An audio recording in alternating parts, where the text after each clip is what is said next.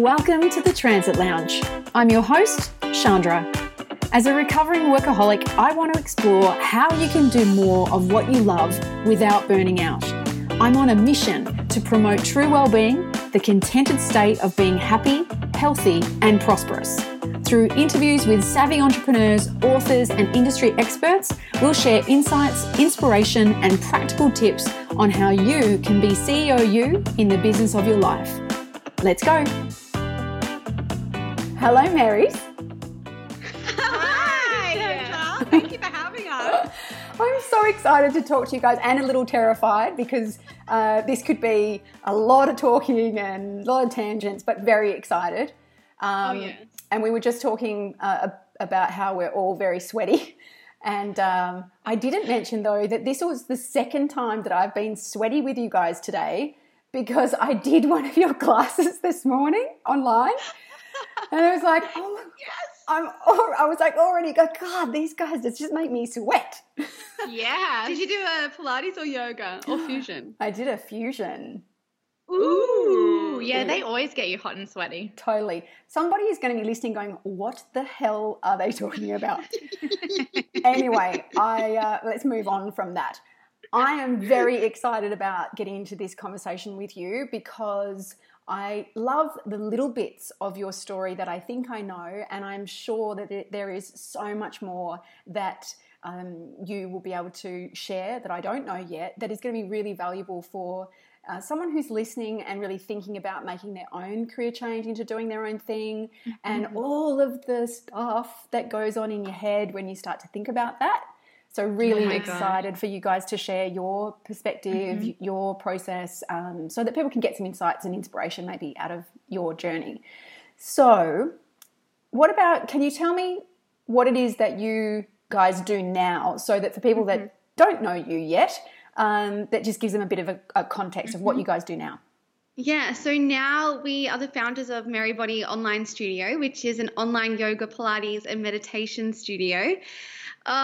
We just absolutely love creating this, everything about Merrybody, the classes and the community, and I guess the intention behind it all, which is all about creating a practice that is driven by joy and self-acceptance and self-respect. And the reason why we created this was because in the past, our relationship to movement and health and diet was extremely toxic. And we used to move as a form of punishment, and we would dread exercise, and we would have the reason why we would exercise would be because we ate XYZ, or we were going to eat this, or we felt guilty about that. So it was never fueled by we can't wait to do this.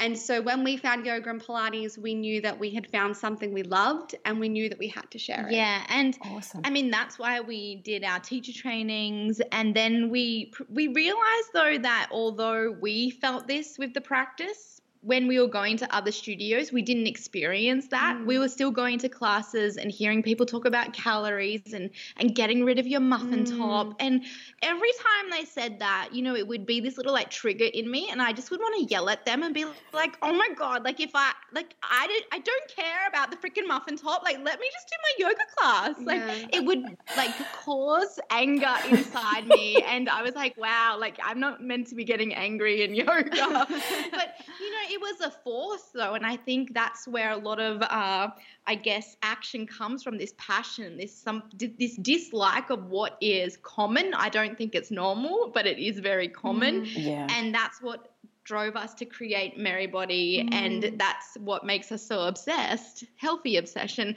with this message of acceptance and self-respect.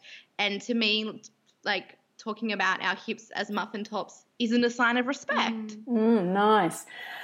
I just freaking love you guys in terms of your energy, your commitment, your passion. It just like literally oozes out of every cell in your body. And I definitely want to dive in more and share more with people listening about Merrybody. Also to share my perspective as a relatively new member.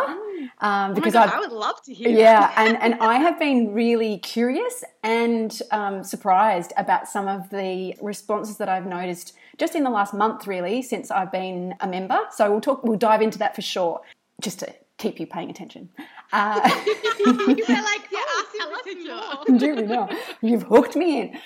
So that's awesome that you guys have essentially, you're living, in my mind, and probably in many people's minds, you're living the dream. You have created a business that is authentic to you. It is a channel for your passion, for a sense of integrity, all of the things that everybody, or I believe almost everybody, aspires to have one day or dreams about.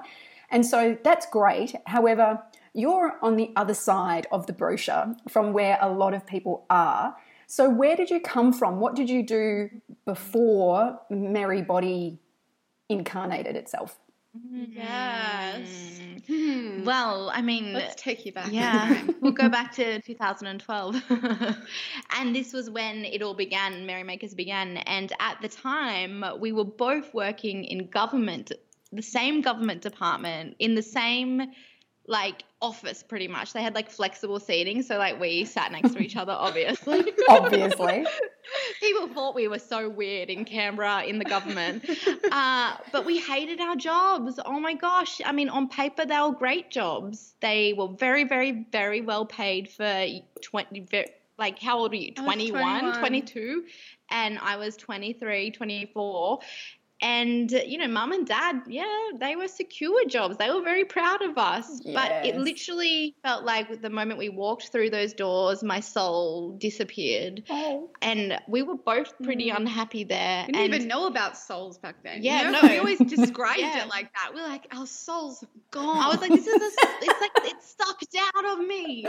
And, I mean, we just looked at each other one day because we drove to work together. And we just had this moment where it was like, surely there's more. Surely there's more to life. I had this vision of my life when I was young, and it didn't look like this. I don't know exactly what it looked like, but I knew it wasn't this. Yeah. And sometimes that's the most important thing, right? What you don't want. You might not know what you want, but what you you don't want. That's pretty clear. And at this same time, I discovered I was gluten intolerant, and then discovered paleo. Carla started sharing recipes on her Instagram. All of a sudden, there's 1,000 followers. We look at each other and we go, aha. This is something to do.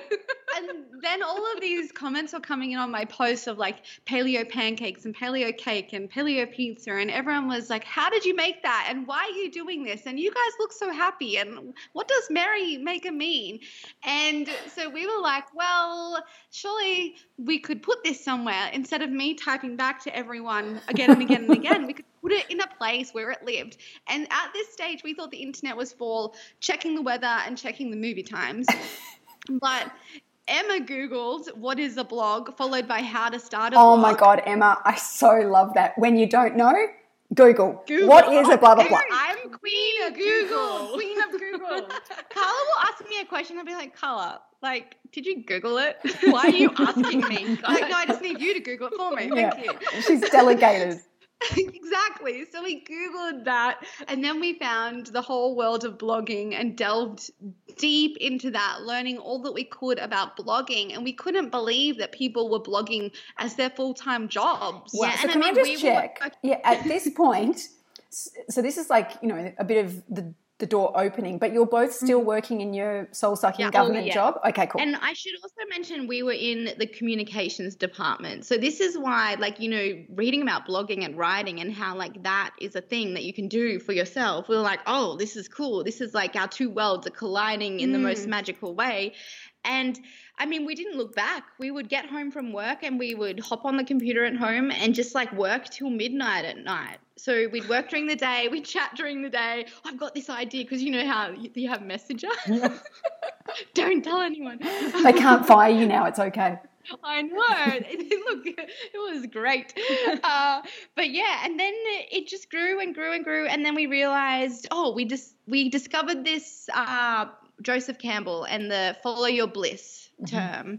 And we were like, oh, Merrymakers, what we do, blogging, this is our bliss. We need to follow it. And we started sharing that message more and more and more. And then one day we realized we're sharing this message, but we're not honest, we're not authentically living it. So we need to quit our jobs for the people, not for us, but for the people. Yes, of course. It's for the people. And we just knew we had to leave. So we were going to take the safe option, take a leave without pay, and they give that to everyone. So, of course, we were going to get it. And we both asked, and our managers took us into a meeting, and we were like, here it is. They're going to give it to us. And they said, no, you're not getting your year without pay. We left. We were pretty disheartened. We looked at each other, and we just said, we need to quit. Like, let's leave. So do you know why they denied it? I think they didn't like us. I think that it is very bizarre because there was no reasoning behind it. They gave it to everyone else, but it could have been that there was two of us asking for the same amount of time. And yeah, I'm not completely sure. We never got an answer, but then they didn't really have a chance to give us that because 5 minutes later we wrote the exact same resignation email and said 3, 2, 1, send, and we skipped out and had lunch. We walked back in and the managers their jaws are like, oh, we didn't know it was gonna go this far, and we're like, well, what did you think? It was weird. I mean, to be honest, I think it was we got a pretty big following early on, because it was that time where Instagram was really fresh and we were getting lots of publicity. We were in a big department in comms. So I don't know if you know what a comms department can be like. I don't know. I don't want to say anything. Yeah. But, and we're getting in magazines and papers and da-da-da-da-da. Yeah, yeah. And everyone noticed, but a lot of people didn't really talk to us about it. And it was just a bit of a weird vibe there. Yeah. Let's just leave it at that. Yeah. Yeah. So we quit our jobs and we skipped out, had lunch, made a smoothie at home because we lived so close to the office building. And I mean, since then we've never looked back. But at that stage when we quit our jobs, we didn't have a plan. We had just published one ebook and we were starting to, I guess, partner with brands at that stage because my background's PR. So I was like, this makes so much sense. We can do it brand partnerships. And it just came really naturally to me. And Emma did this little sum of if we do X, Y, Z every month, then we'll be able to pay our bills. And Great. thumbs up if we do that. And I thought this is a great plan. On paper, we could do this for sure. That was your business plan? That was our business plan. And we were just like, you know what? Jumping 2 feet in, we sink or we swim, and we're going to make this happen. And that was the mentality. And we had this unwavering faith from the very beginning that we were going to make it work. Yeah. That was just what we thought. We were so connected to this message of bringing joy because Merrymaker means to bring joy to. And it's by a fluke that we called a food blog that. Why on earth did we do that? But now looking back, all the dots connect, that it's been that core value that's stuck with us throughout our entire journey. Yeah, awesome. There is so much I would love to just dive into on that.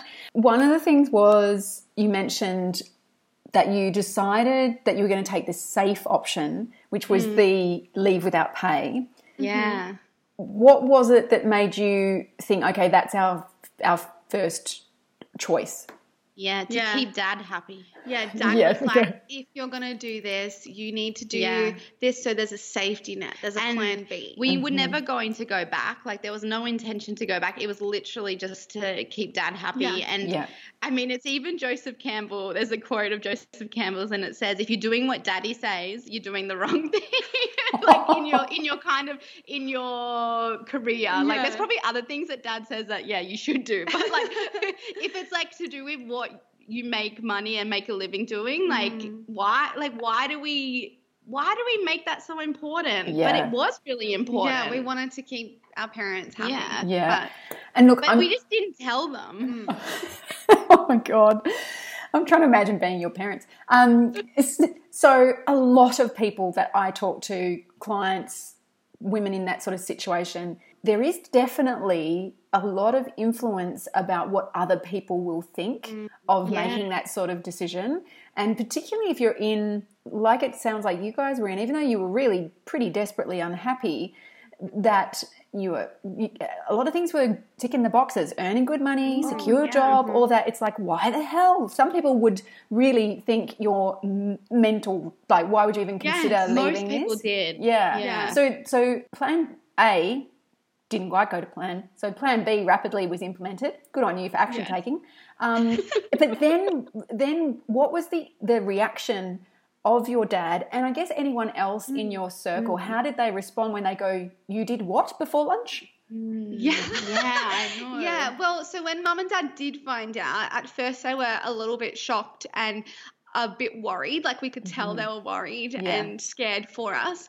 But then when we got to the point where we finally left, like were able to leave the jobs, because obviously we had to give a certain amount of time. There was about, I think, 4 weeks. Yep. And so when they saw us merrymaking full time and they would see us come home or like come over for dinner, and we were different people. We were so happy. We were lighter. I think they just saw such a huge change in us that they would just like, go do the thing that you're doing. Whatever tomorrow. this is, keep doing Yeah, keep doing it. And also because we had so much time to dedicate on the business, it was growing and we were telling them about it and like telling them all these new opportunities because now we had more space to think, because I think that's half the problem. When you have so much stuff going on in your brain, you simply don't have time to be creative or innovative, and that's what we need to do as business owners or side hustlers, like whatever you call it. And it was just like this, I guess, there was a little boom, like it was like going up. Little trajectory. Yeah, because we had so much more time. Yeah, and I guess everyone else, like our friends, we had a few friends that were pretty supportive and they've been supportive like since the beginning, but then other people just kind of didn't really understand it and were confused by the decision, and especially other colleagues. They were just like, you're crazy. And I think a lot of them actually thought we were going to be back in a year. Yes. Like, I think a lot of them were like, we'll see you soon. And I think another weird thing is when no one talks about it too. Yeah. Like a lot of friends just like they just ignore the situation that you've just quit your job and you're doing something new, and like you might bring it up and then they just like don't keep the conversation going. And I don't know why that is. I guess because it's a little bit out of the box and some people are a bit like, oh, you're doing something weird, I don't know how I feel about that, so I'm not going to talk about it. Or it could also be a jealousy thing as well. I mean, a lot of weird things happen when you quit your job, and a lot of the times your friendship group changes. Yeah, it's so interesting that you bring that up, because there's a client that I'm working with at the moment, and one of the things that she mentioned early on was that she really was struggling with her friend group. She still really loved them and loved catching up, but all they wanted to talk about was their work stuff and things that they were doing. And whenever she tried to sort of bring up or share anything about what was going on with her, it either got shut down or kind of ignored or whatever. And it was just kind of a weird thing. And I think you're right that there's a combination of things. That is it that people are just like, I don't understand this world, so I've got nothing to add to this conversation. Or are they confronted by the fact that someone's actually made the step that they might have thought about doing for themselves but shut that off really quickly because it didn't make sense, it wasn't a smart move. So I think you can inadvertently trigger people by stepping into your own direction. Oh my gosh, yes, that's exactly what it is. And you just need to kind of source out the new people, the new friendship group. And that's what we did. And I mean, we've made some of the most amazing friends and they might only be Facebook friends, but you chat to them for that level of support and understanding of like, just talking about whether it's a marketing funnel or just the constant emotions with having your own business. Like that is so powerful. Yeah, it is awesome. And so you got through the reaction zone, but then in terms of the business and the business model, how did that pan out exactly as you first thought, or what did you think it was going to be, and how did that play out? Yeah, so July 2014 was when we quit our jobs, and from July 2014 to about January 2018, we were doing everything to do with food, and it was Yeah.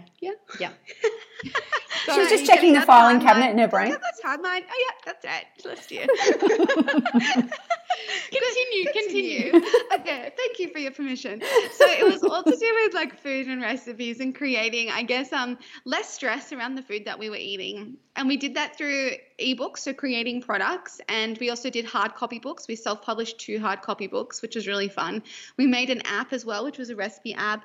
And also challenges and programs. So that was like very much our Our business model was creating new things and selling them, and then creating a new thing and then selling it, and then creating a new thing and then selling it. It was very unstable. It was very ebbs, flows, lows, highs. It was very stressful as well. Like it just like all of the emotions that came into play. It was like, oh no, we've run out of money. We better make something. Yes, and sell it. Yeah, and then also within that, partnerships were, I guess, a big part at the beginning, and then kind of it slowly just dwindled as the influencer marketing got bigger and bigger. We realized this is not for us, right? And we don't really fit in with that, and we don't want to either. Like, it's just what didn't feel aligned to our hearts anymore.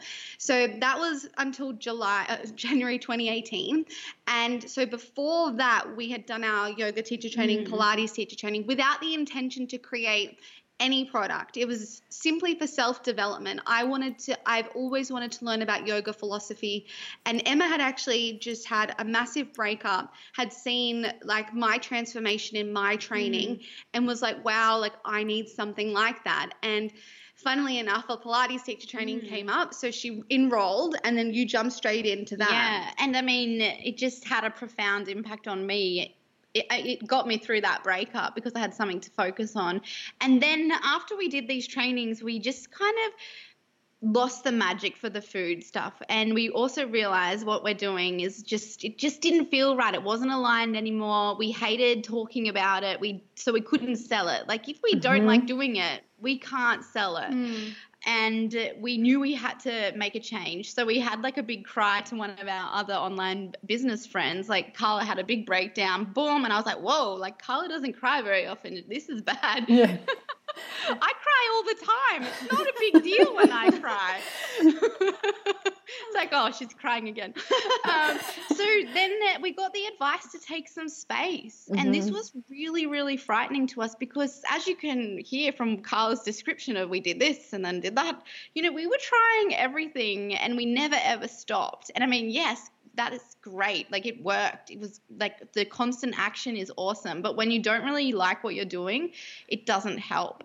So she gave us the advice, stop, go in nature, meditate, do nothing. And we were like, what? Like, I know, that was like confronting. We were like, how do you do nothing? And we realized our biggest fear at that time was fear of inaction. Yeah. So fear, like the fear of stillness and space, because then what? Like, what if it doesn't work? And what if we don't come up with a new idea? We're afraid of that. But we trusted, and we were just beginning our, entry into all of the yoga philosophy of surrender and trust and all of this. And we're like, well, this is a great little practice for us. Like, let's just jump right in. So we took the space, and gosh, we became beach bums. It was lots of beach time. And I think one day I was just said to Emmy, like, what do we talk about? What do we do all the time? We're always talking about yoga and Pilates. We're always doing it. We always want to be doing it. And we always want to keep learning. Like, we just keep learning and reading books about it. And so I thought, well, we need to do something. And at this stage, acceptance was so big a part of our own personal journeys that we wanted it to help people accept themselves exactly as they are, because that is what yoga did for me especially. It kind of, I mean, you had gone before the like acceptance journey, but then when yoga came in, it like kind of just tipped us over the edge of like, oh, here I am and I am enough as I am. And that is what we wanted to create. And Carla just was like, let's do this online. Let's film ourselves teaching and create programs. And I mean, I had just started teaching like once a week in real life. I was pretty nervous and like still a little bit rough around the edges after a breakup.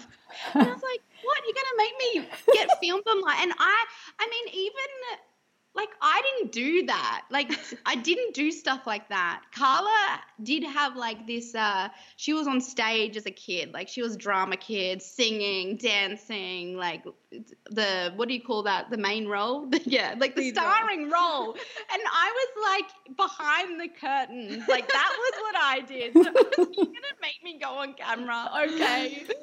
So it was pretty traumatic actually. But then now like fast forward, it's amazing. Yeah, well, the start was programs, and then I'll quickly fast forward because I know we have so much to go through.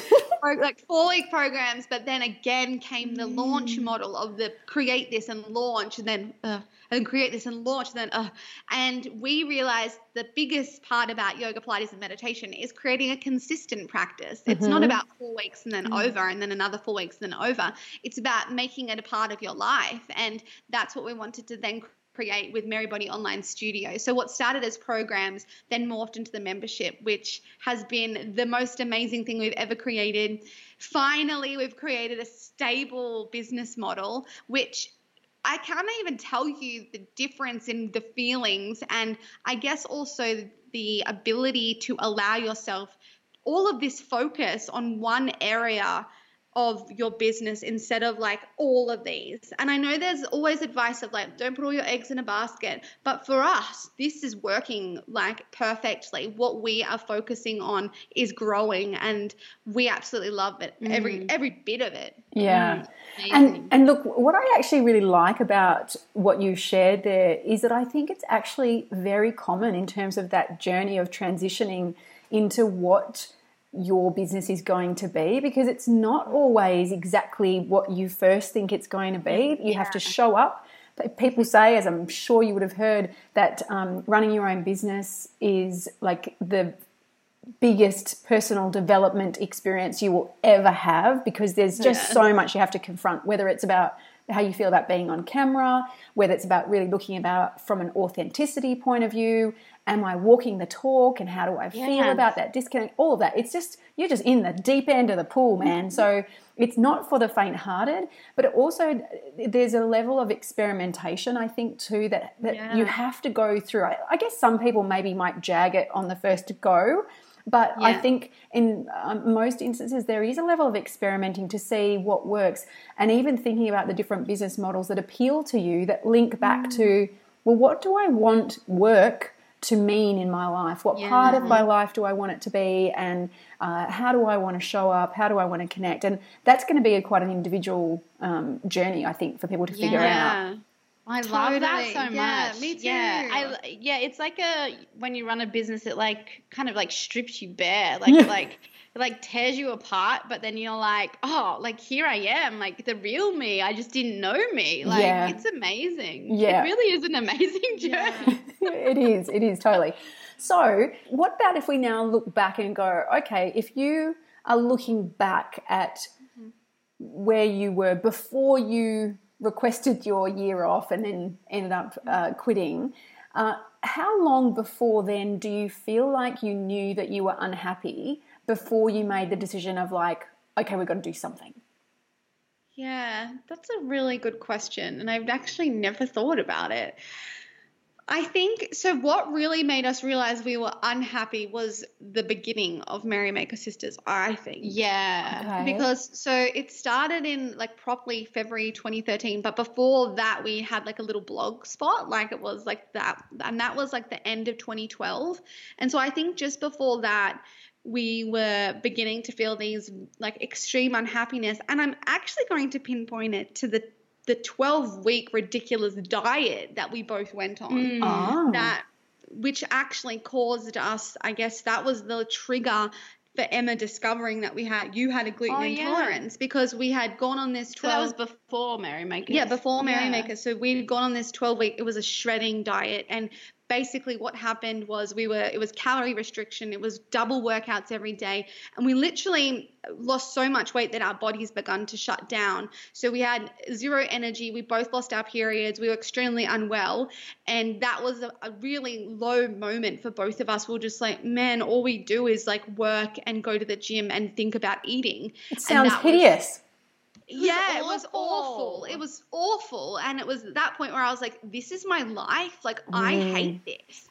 And then that was when you then discovered the gluten intolerance. And then we were like, this diet was so much, the paleo diet was a lot better than this bloody diet. Not that we eat paleo now, but yeah, wow. That was really what it was. Yeah, and I mean, I think I was probably a little bit more unhappy than you, Coles. I think I was because you kind of had a better job. You were like in social media, and I was in this weird job that wasn't really a job. I feel like I just got like thrown around. Oh, you can go here, work on this, and then it didn't go ahead. It was just like really unsettling. And I mean, prior to that, I was working in a convention center in the events team. So that was a really exciting job. And I reckon if I had stayed there, we might not have ever done what we do. It was like, it's like I'm so grateful for that discontent. I'm grateful for that hate of that job, because that's what got me out. That's what gave me the guts, because if I liked my job, I probably would have stayed. And what happened when Emma came to the same government department as me, she began to explain her hate of the job,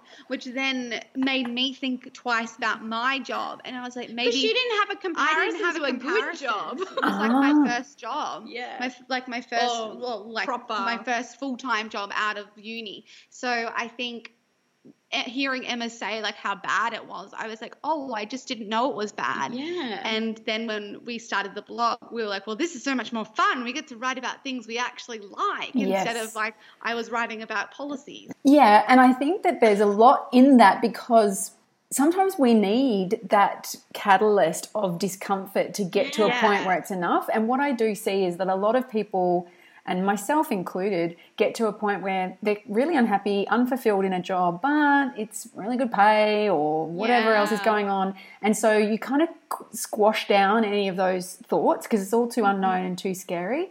And I see a lot of people that tell themselves, it's like negotiating with yourself.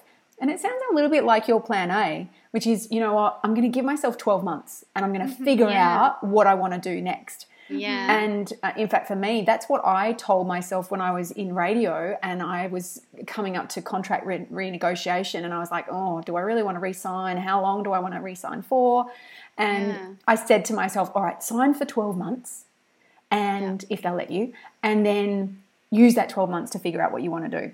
But fortunately, there was some little voice in my head that said, that's just a cop-out.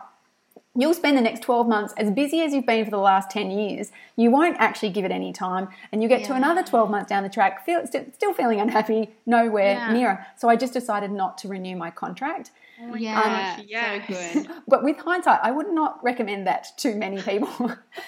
Because just do it. For some people, the rip it off like a Band-Aid method does work. But I really do kind of advocate for having a bit of a plan to help with that. Good idea. Yeah. We definitely, looking back, we also always recommend that. But we wouldn't change anything. No. Me neither. I mean, exactly. But yeah, I think that definitely what really helped us with the mindset was thinking about us as like 60-year-olds. Oh, yeah. And we were in our early 20s.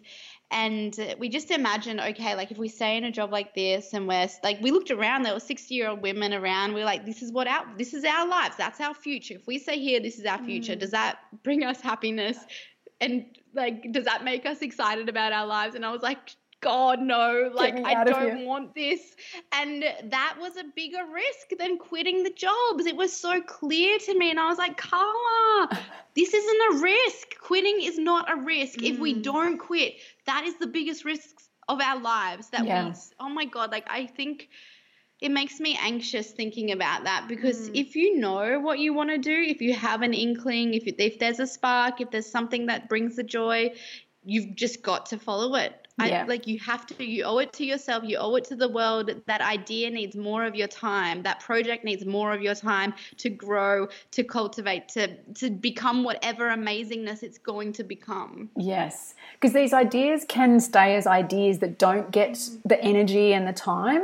And I think that's one of the things I'm really passionate about, trying to help facilitate women, particularly giving the time and energy and space to foster those little ideas, to see where they might morph into. But one of the big things, and I don't know how you guys feel about talking about this because I know it's a very personal subject for people, the thing that I reckon handbrakes people from making any kind of significant change like this faster than anything else is money.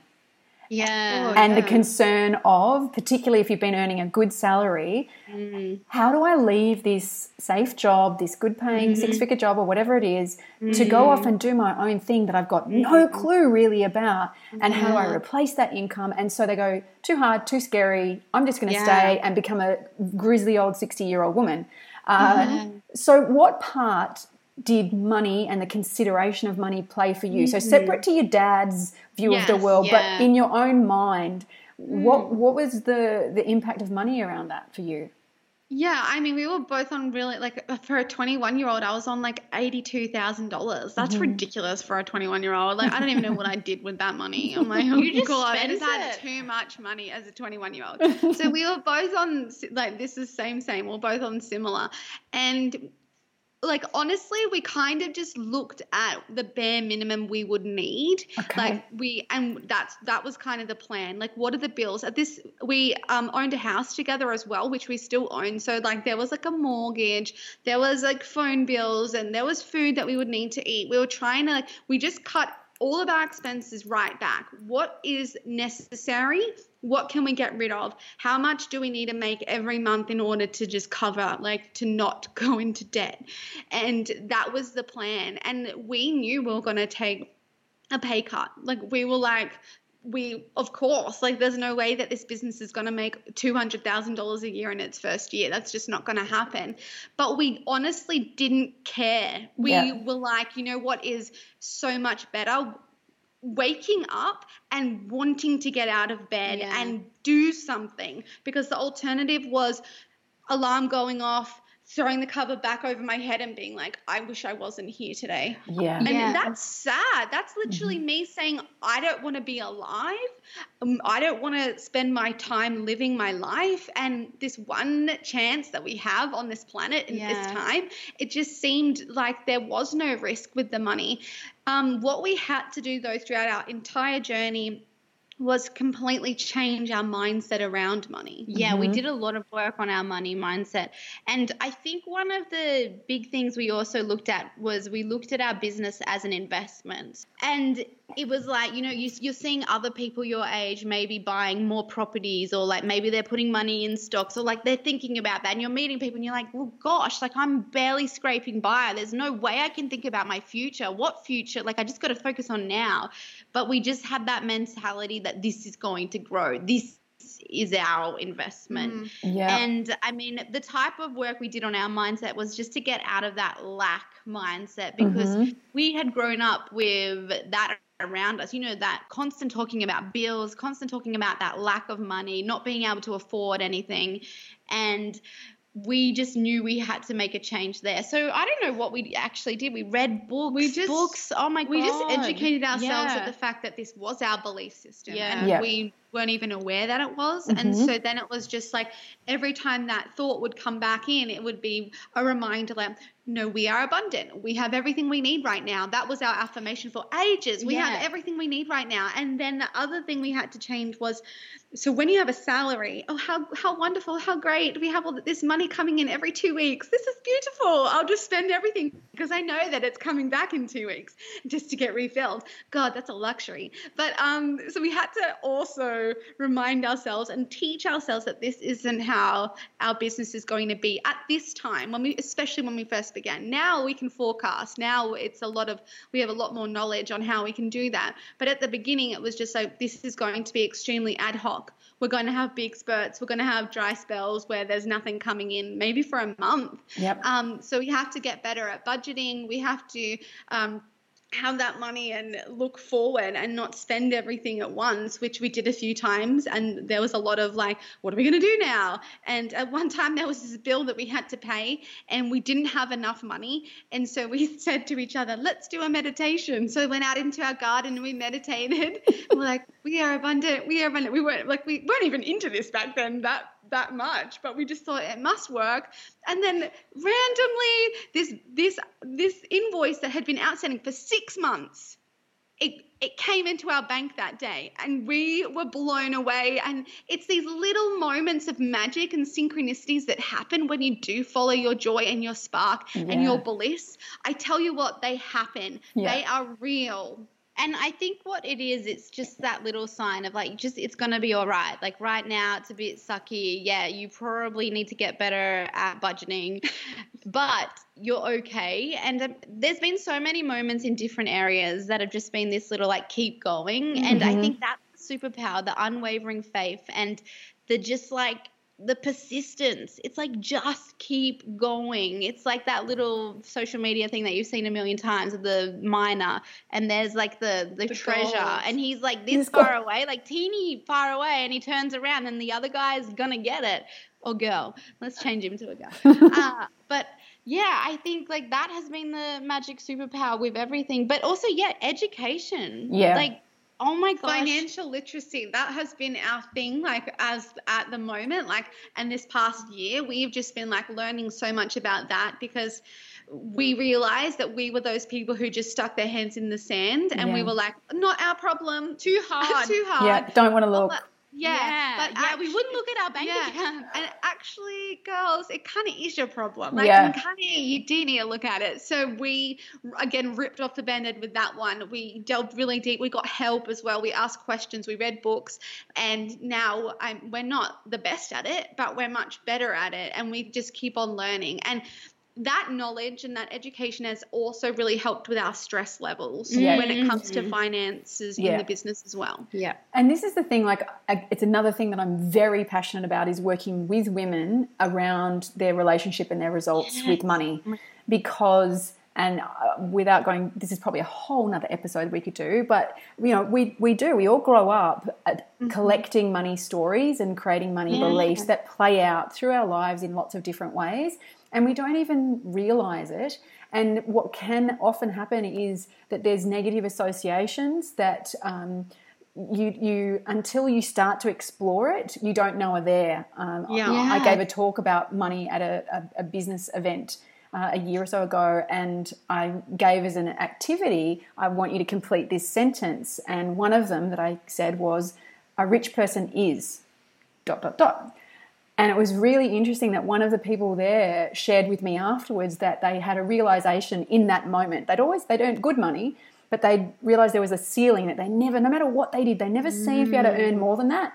And they remembered that although they didn't have a really religious upbringing, the phrase of, and I think it's from the Bible around that it's easier for a camel to pass through the eye of a needle than it is for a rich person to get into heaven. It's something like that.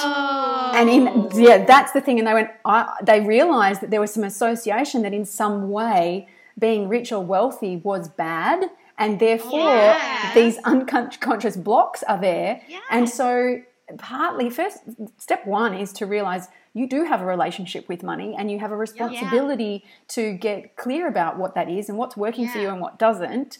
And to then be able to upgrade your software and thinking around that. Seriously. It is so important and so much work to do, like really, because we realized we had that mindset too, that money is bad. Rich people are usually dodgy. That was our mentality. Like who knows where that came from? Yes. What the heck? And so we had to undo all of that and also like mentality like we're not worthy of that, like we don't deserve that, these kinds of things, and that's just not us. That's not our like not our futures, like because like look at our past, that's not what will happen to us. So we had to undo heaps, and yet as you said, most important is the awareness first. If we don't know it's there, we can't make a change. And this is the thing, and I as I said, we could have a whole chat about this, but I think that this is that a lot of women I see use that as an excuse of going, if I can't recreate my great salary straight away, then it's not worth doing. But I think there's a whole piece around that, around awareness and looking at your numbers and asking. I love the fact that your starting point of doing the whole little, what do we need? What's the bare minimum? What can we get rid of? Because when you earn good money, what tends to happen is that you spend without much awareness. It's not mindful spending. Whereas when you start to go, okay, what am I actually getting? And so one of the things that you can do is look at money is an exchange of value, and you receive it and you give it. And when you pay a bill, you want to be able to go, yeah, I feel like I got at least that amount or more value from that purchase. If I don't think I'm getting at least that value, then stop spending the freaking money on something. Yeah.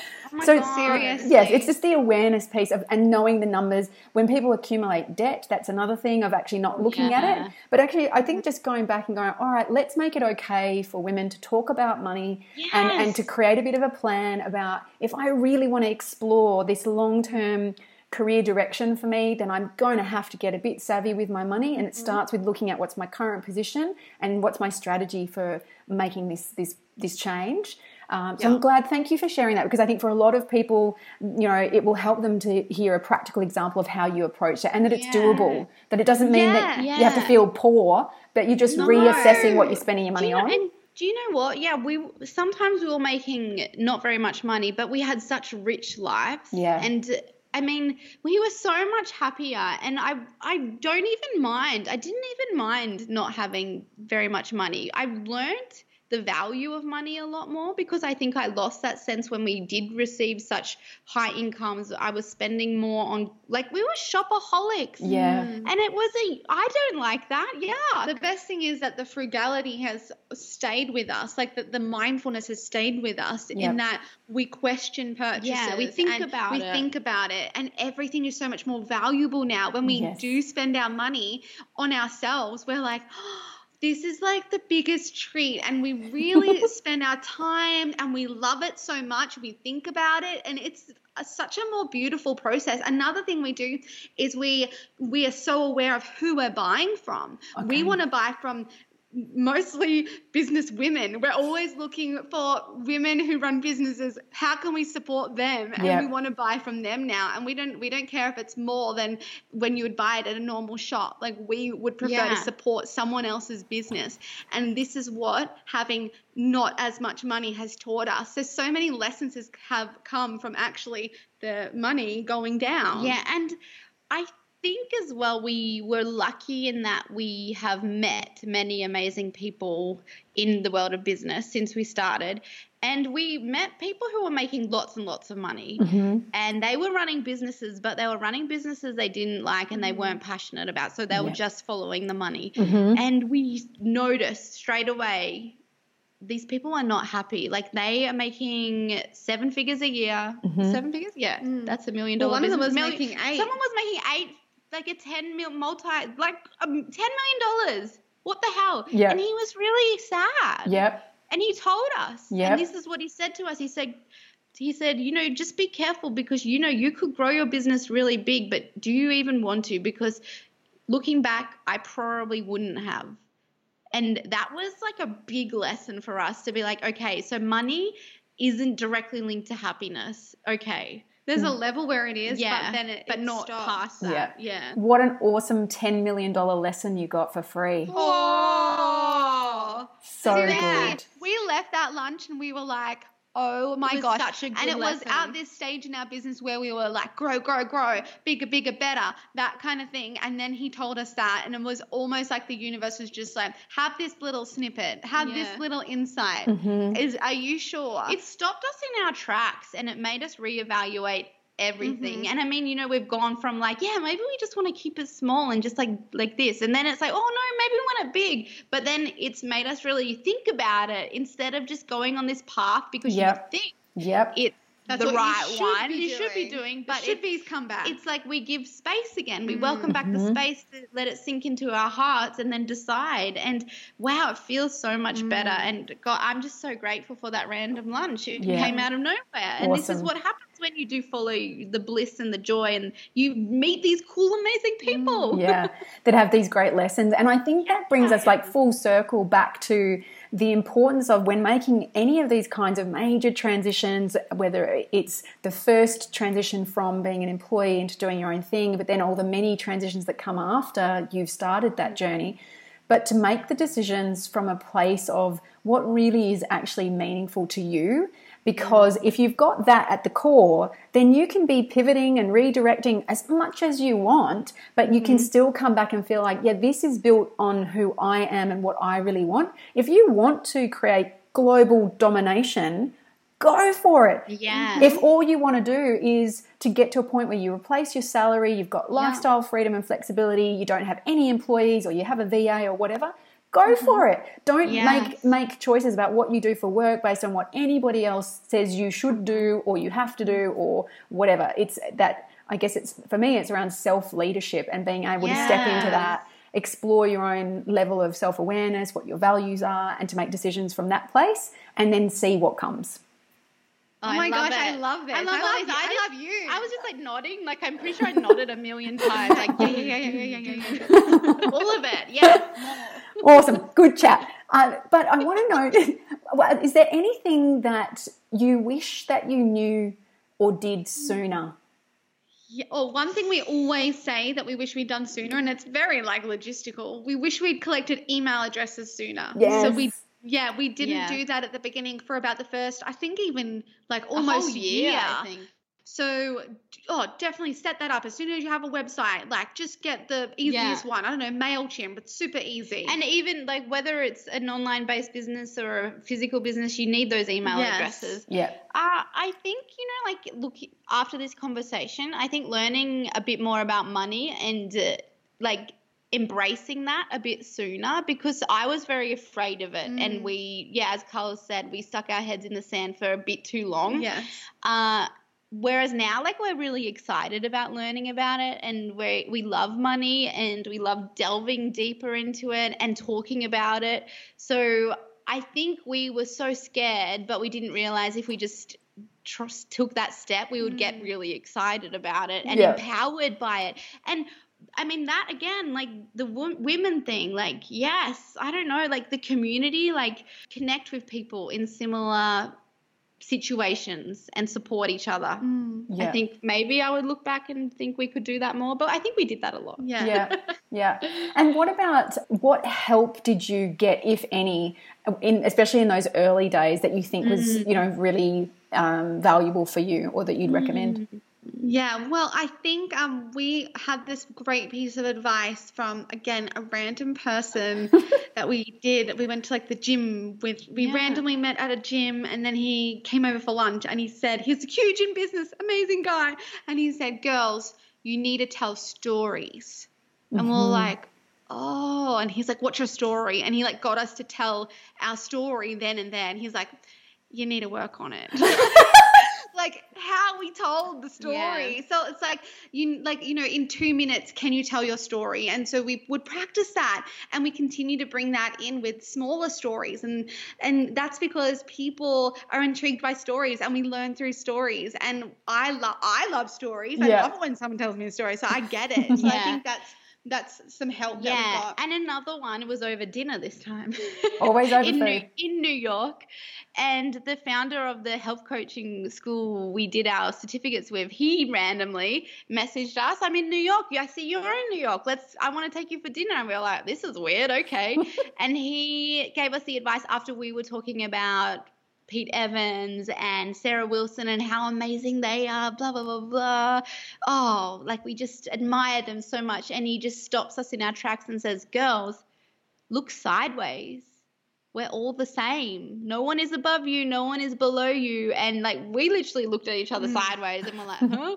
But then we got it. And that's really stuck with us because it helps you step out of your ego. It helps you not judge yourself negatively, and it helps you stay grounded because, when you are doing your own thing, there might be those trajectory up and you're like, whoo, look at me go. I'm amazing. But it's like, it's important to keep our feet on the ground too, because all of it can just like come tumbling down anytime, really. Like nothing is guaranteed. Just because we make $1 million this year maybe doesn't mean we're going to make it next year. Yeah. And I think it's like just keeping the feet on the ground, but also knowing that no one is above you. So like go up, talk to the people you're inspired by. Don't be afraid to do that. Yeah. I think that's great. Yeah. And I guess help in other ways, like more technical, like, we got our website designed. That's not our strongest point. Like we got help. We always had help with that, and like also making our app and things. So even when you want to make things and you can't do it, know that someone else has done it and someone else is out there who wants to help you as well. And I think we we quickly realized asking for help was really courageous and amazing, even if that ask is Google. Yeah, great. Yes, and it can be a challenge too, that especially when you're early in either a side gig that's working up to a transition, or when you're fresh in the business, of feeling like, well, cash flow is a bit tight and maybe I just have to do everything myself.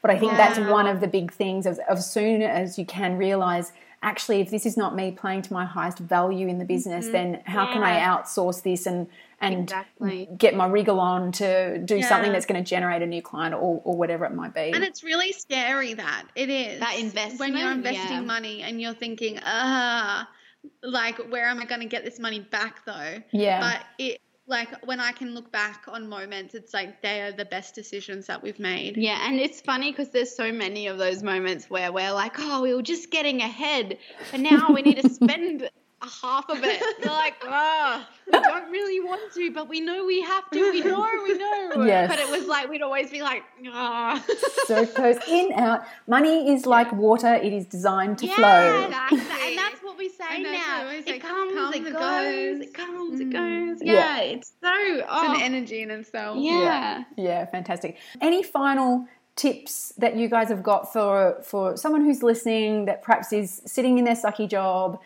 maybe they have a germ of an idea of something that they might want to do? What would be a suggestion of something that you think they could do to progress? Yeah, well, I mean, we have this thing that we've been saying lately, is that the beginning is the most important part. You just have to begin. Yeah. And it's always the hardest part as well. It's always that first step. And the thing is, every step is going to feel like that first step. You're never going to feel ready. We have never felt ready doing anything that we have done. It's always been a little bit of fear and then overcoming the fear.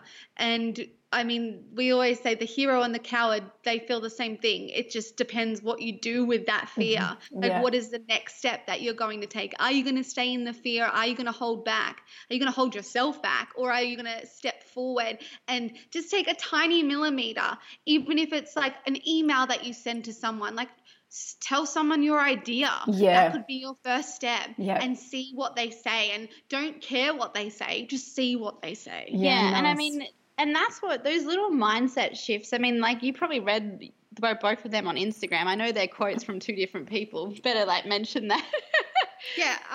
Quote by, I have no idea. I saw it on Instagram one time. And I mean, that, I don't know how non-important does that sound, but that has played an integral part of our persistence. Like, reading these little things that are just like, oh yeah, like they make you get out of your mind. And I think that is where the danger kind of lies, when we're sitting down and we're just letting the thoughts spin and spin and spin, talking ourselves out of something before we even give ourselves a chance. Yes. And it's like, we've got to control the mind a little bit and do that however you like to do that. I mean, right now we do it with yoga and Pilates and meditation. That's how we calm our thoughts, because the thoughts, they come and the self-doubt comes, the fear comes, but it's like, okay, do I need to listen to my fears? Do I need to take action on my fears, or can I take action on my what ifs? Like, what is the best that could happen? Okay, I'm going to lean towards the best, because why not? I have this one chance of a life.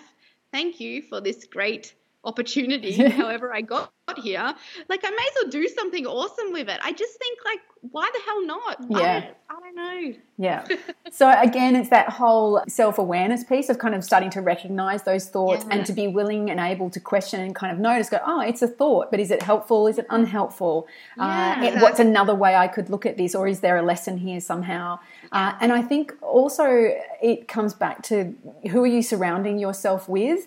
And even things like the Instagram quotes, if that's your thing, to get some kind of positive inspiration, whether it is people that you can have that are kind of your cheerleaders, whether they're a friend or another person in business, someone you can talk to about your idea to give you a bit of a safe environment, because it's increasingly obvious to me that the influence that people and things around you have on what you do and what you don't do is just massive. So huge. Massive. Absolutely. I mean, we're so lucky that we have each other. And we always say that, luck doesn't come into it except that we have each other and that we work well together. Yeah. I mean, because there's been absolutely moments where I'm on the floor crying, stressed to my eyeballs, and Carla gets me back up, and vice versa. Yeah. And the thing is, it doesn't have to be many people. No. It just could be one, and it doesn't even have to be in real life. It could be online. Yeah. So I think find that person. If you do not have a person or several, now that is your job to find someone who you can chat to about your business and who's on board, who is like, hell yeah, you can do that. That's really important to have not just yourself believing in you, but someone else. Yeah. Awesome. You guys are amazing, and I love everything that you stand for. And as I mentioned earlier, I have only recently become a member of Merry Body. I've got one of your recipe books. Which I love. There's lots of things. I've got little stick-it notes through all the ones that I want to make. Oh my God. But I recently joined Merry Body, and I was curious because for various health issues that I'm still working through, high intensity exercise is not my friend, and I'd never really done an online membership before. So when I saw you guys, I knew enough about you guys to think, well, maybe I'll give it a go and see how it goes. So I signed up, and I have to tell you, I have been so surprised at my approach to doing the workouts, because it literally has been a case where I sort of wake up and go, oh, I wonder what today's workout is, or just the curiosity and just like, I'm going to get on the mat and having something, and it feels so easy compared to having to go to the gym, even though my gym is actually not that far. It's that whole process of I have to get properly dressed. I have to drive. I have to park. Any of those hurdles are enough to go, I'll go later.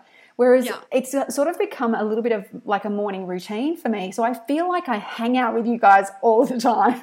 Oh my gosh, I love it. And I do. I sit there and I laugh and at you two, talking about things, and just it's really quite amazing the impact that it has had on me. And even though I'm in Perth now, so this morning in my pajamas, while Mum and Dad were still asleep, I'm doing the workout, and then my mum said to me, when she got up, she said, "Were you counting?" Because she could just hear 10, 9, 8.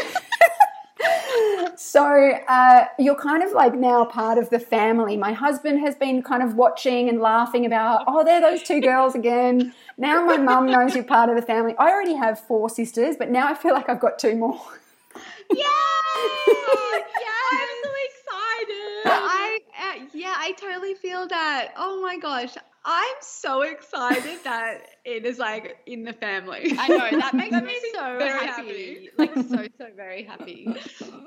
Well, thank you so much for introducing this as a new way for me to get my body moving, and in a way that you do really walk your talk in terms of the enthusiasm that you bring, the joy that you guys obviously feel that just exudes out of you, that is infectious. And so I just really want to acknowledge you for what you have achieved for yourselves in your lives, for the business that now impacts thousands of people's lives and their families who potentially know you too. And to just say thank you for backing yourselves and doing everything you've done and everything you'll continue to do, because you literally will probably never know the true ripple effect that you guys have in the lives that you touch. So thank you.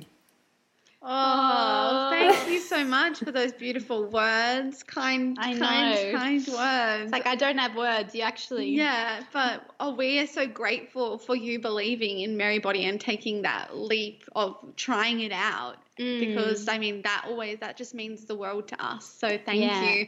And we love every single one of our members. It is a true love relationship. Yeah, it really is. And thank you so much for having us as well. I know, this has been the funnest I've loved this chat so much, and I've loved listening to everything you stand for as well. Yeah, we're super aligned. Yeah. Awesome. I like it a lot. And I really appreciate you making yourselves available at such a busy time of year too. So thank you so much. It's absolutely our pleasure. Awesome. Thank you. Thank you.